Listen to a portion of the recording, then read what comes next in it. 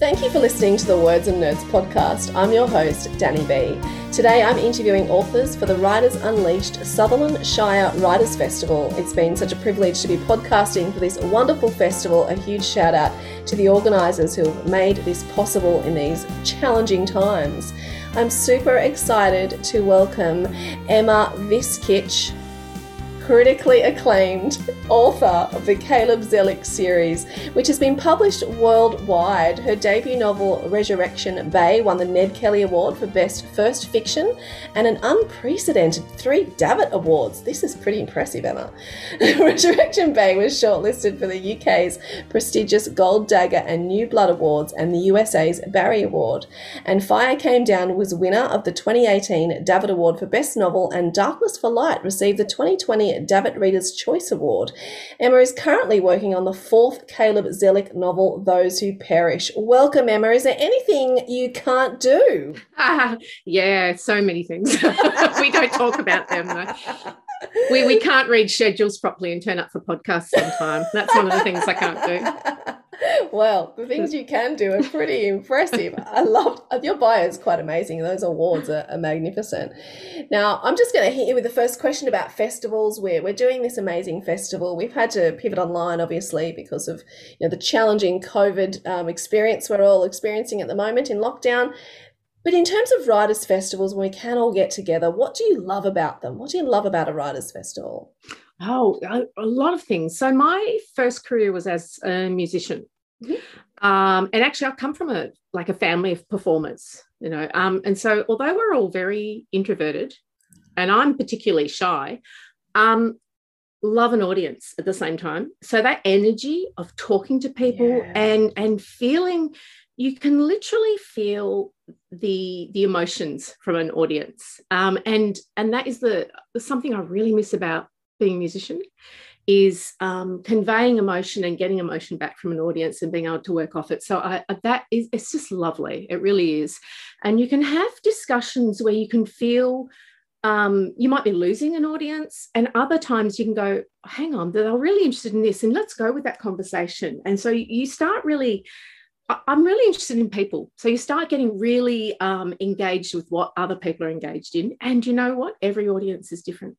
So it's not like, oh, this is the thing that people are always interested in. So that side of things is just lovely, because I now spend most of my time writing by myself, which I love. I mean, I need a lot of alone time, but that side of things you don't get that much of as a writer. Yeah.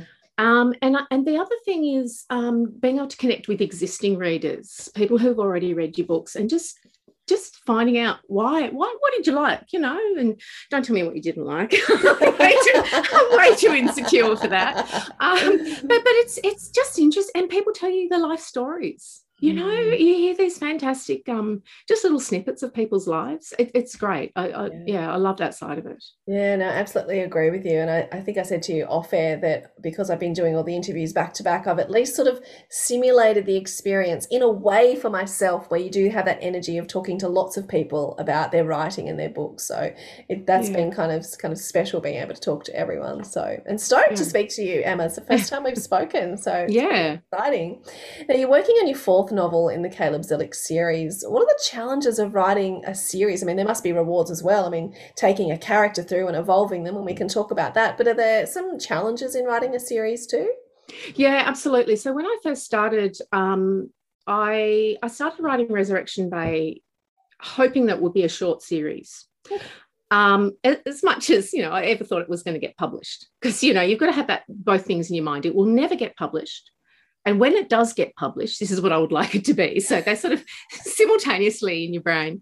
I wanted it to be a short series because I wanted to take the characters, particularly my hero, Caleb, on an emotional arc. And I wanted to have the people in his life also be on that. So there are people who come and go in his life, and their relationships develop and dissolve.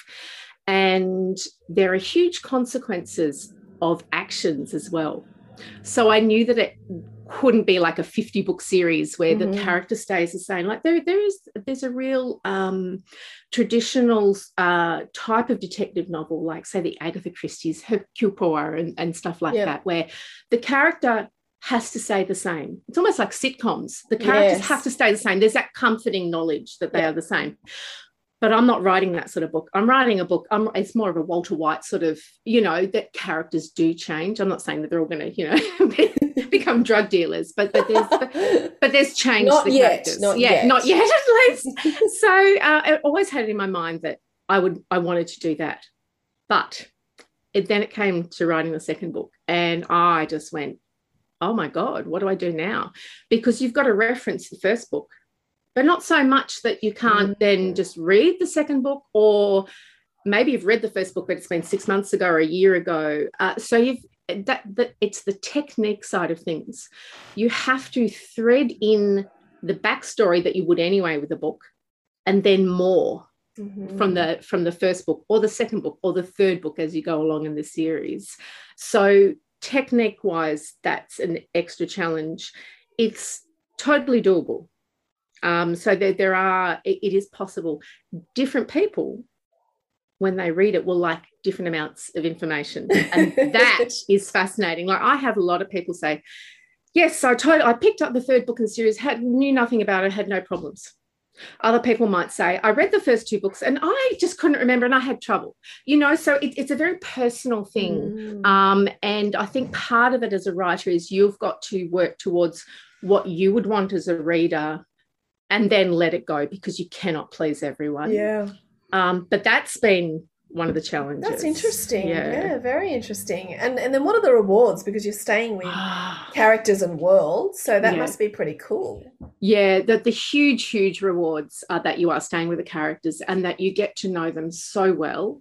And talk to them terribly, because there is a sadistic side of me, and you just, I think one of the reasons I enjoy writing is I really like to get inside a character's head. That's my real happy place. I like being in other people's heads. I'm a real head hopper anyway in real life, and to be that immersed in the characters. I don't write about the characters. I am the characters as I write them. Like, so I sort of like, I don't know, I get inside their heads, or they get inside mine, I'm not quite sure. And that's sort of the way I naturally write anyway. But when you're writing a series, you get to know them so well that you sort of, it's much easier to get past the artifice of writing. Because when you first start writing a book, and this can happen daily, but definitely when you start writing a new book, there's this weird thing of putting words down on a page that don't mean anything. It's just weird, and they can get to the stage where, well, they work, but there's no emotion, quite working yet, or it's Frankenstein sort of cobbling together of emotions. But once you know the characters really well, you get into the world a lot quicker, because you've just been in it so much longer. So it just shortens that process a lot.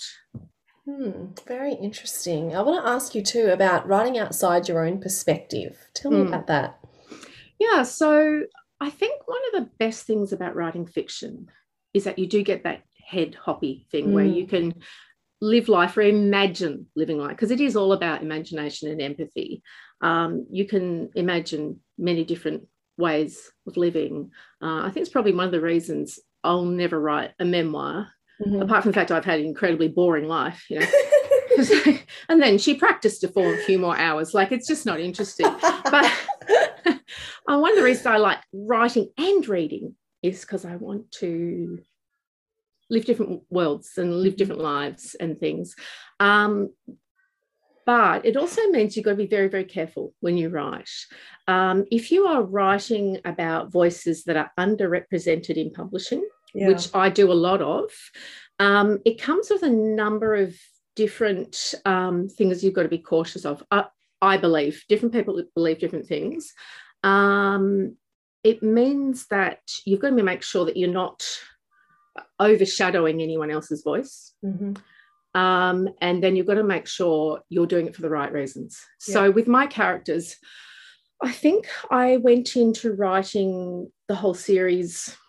I didn't deliberately set out to write from outside my own perspective, but I have ended up with, my protagonist is profoundly deaf, and I have quite a diverse array of secondary characters, some of whom are very central to the novel. So I've got Indigenous characters. I've got just lots of different, from all sorts of backgrounds. And this, I think, happened not because I wanted to do a ticker box. Let's do with this and let's do with this and that's it. On a very basic level, I'm writing the world around me. I'm writing my family. I'm writing my outside circle, my bigger community. So that's happening. And then I think also it's all come from a very deep place. So I haven't gone, I'm going to write a deaf character because, hey, that's a good hook. It is a great hook. But actually, I put the manuscript away for 6 months because I was worried that it felt like a hook, you know. Yep. But it's all come from my experience growing up with grandparents who didn't speak English. I didn't speak Croatian. We're a very, very small family. So they're my only grandparents, not a broader. So we had that communication issue anyway. And then I think also from a deeper level, myself, very strange child, ADHD, you know, the works, aphantasia, just odd, didn't quite fit into the world. So it's sort of writing about people who don't quite fit into the mainstream, but might look like they fit into the mainstream. That's really interesting. Yeah, that's really interesting. So that, you appear to fit in, but there's that sense that you don't. I find that very interesting to explore. I mean, I think we all feel that a little bit, but I'm sure there are people who experience that on a much deeper level as well. Yeah, absolutely. And it's just interesting also exploring the that side, exactly what you said, when people don't fit in, and none of us always fit in. Yeah. Like there wouldn't be a person in the world who has always felt that they fit in. Some people feel like they are the centre of the world more of the time, but they don't all the time. So that is one of the fascinating things about, looking at people.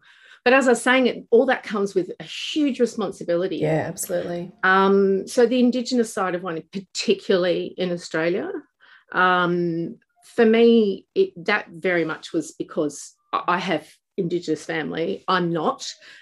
That was really, really important to me, that they would be on the page. Not them as characters, but that side of the world. So although that's an area that is very, very delicate, you have to tread delicately. And I strongly believe as a writer, if you don't have a reason, think deeply about why you're doing it and then how you're doing it, you know. The deaf side of stuff, that was just years of talking to people and immersing myself and learning sign language and just learning people's stories. And then I think it comes down to empathy as well. It's like, just think. You're not writing about people. You're not writing about an aspect of a person.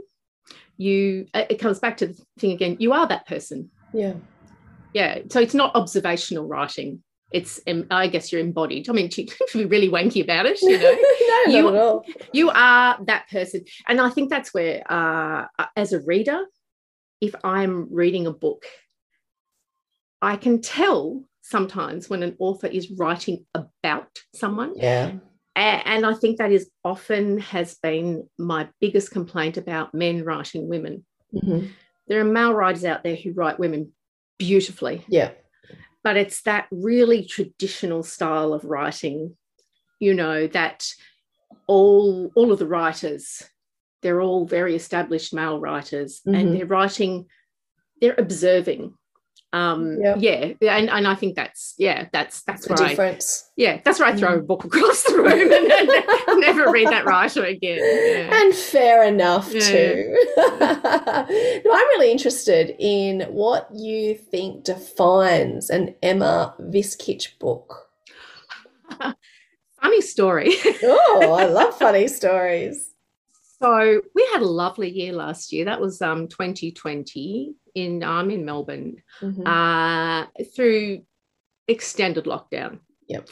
Trying to write a book in lockdown when you're very, very easily distracted and you have 4 people Zooming and playing recorder around you, I've got to tell you, it's a joy. Oh, and And then you're coming off the back of deep existential dread and bushfires and, climate crisis. It was a lovely year. I understand. I basically wrote the wrong book to begin with. Oh, interesting. Yeah. So I was writing a Caleb Zellick book, and it's the 4th in the series. It's the end of this series. I might do another short series. I'm quite drawn to the idea, but this ties off the series. And I'm writing away, and there was some real joy in being able to be out of the current world and in that book. But it was also not quite working. I couldn't work out why. It's because I wrote a dark Gothic horror. Oh, wow, I love that. There were dead crows. There were mysterious men. It was the creepiest thing. I leant into the Gothic so damn hard. That is so funny. Basically, Emma Shelley. Okay, so now, do you think there's a space for that book, or do you think that was just your brain on the page? Actually, I can imagine writing a Gothic at some stage, but no. Look, and the bones of it was still a Caleb story. Yeah. So in the end, my lovely editor read it, Kate Goldsworthy, who is worth her weight in gold, said, Emma, I love Gothic. It doesn't quite feel like it fits in the Caleb world. And I went, oh, God, it doesn't. How did this not occur to me? That is funny. So for 2 weeks, I had to try and remember how Emma Viskich wrote. Okay. That is it was so bizarre. And then I clicked into it, and suddenly I was writing like me again, and I was writing like it was a Caleb book again, and it just all and it was actually quite an easy pivot. Okay. But I had to get from one headspace to the other. So and sometimes that's the process, isn't it? You have to write something that isn't quite right to get what is right. Oh, all the time for me. Very interesting, yeah. This chat's been just so amazing. I've just learned so much from you. But I do have one last question, which I ask all my guests who come on, and that is, why do you write? I think it's compulsion, really. I've written ever since I could read. So 4 or 5, I started writing. Wow. I have a very, very busy brain. Yes, I relate. Yeah. And I find great peace when I write. Although I absolutely hate it at times. Like it's not like rose petals come out, when I sit down and write. Well, that's disappointing, Emma. I know, it's terrible. And as I say, I'm fascinated by people. I really, really am. It's the psychology and the emotions and everything. I'm just fascinated. So even though I'm writing crime, there is a lot of plot in my novels. But it's about the characters. So the plot gets you there, but it's all about the characters, and I'm interested in the characters. So I think that's what is special about crime, though. We all know that there's going to be a crime and a plot and all those things, but the things that draw us in are the characters and how they reflect society and how we connect with them. So you're absolutely right. It's definitely why I like reading. I mean, I read all genres, but I read because I'm interested in the characters. Absolutely. Fantastic. Oh, it's been such an absolute joy to speak to you. I feel like I've gotten, a few secrets out of you, Sort of deep sort of. The Gothic novel. Oh, my God. I can't believe I'm admitting to it, actually. It's fantastic. I love it. No, but I think it's really important to have those honest and vulnerable chats about writing, because people see you as this incredible, successful writer with 1 million awards, and it's actually nice to go, okay, she's actually a human. She sometimes writes the wrong thing. Still amazing. But she's a red hot mess. I don't think that at all. I think you've got this amazing creative brain that's doing something very right. But thank you so much. It's been so pleasure. Fun being part of this festival and speaking to different people all day. It's really given me almost the vibe of the festival itself. So thank you so much for taking the time to talk to me today. Thanks so much for having me on.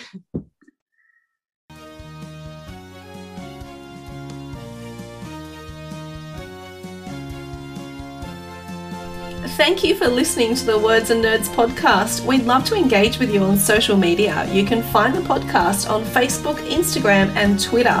Danny V Books, Words and Nerds podcast. You can also subscribe wherever you listen to your podcasts. Stay safe and read more books.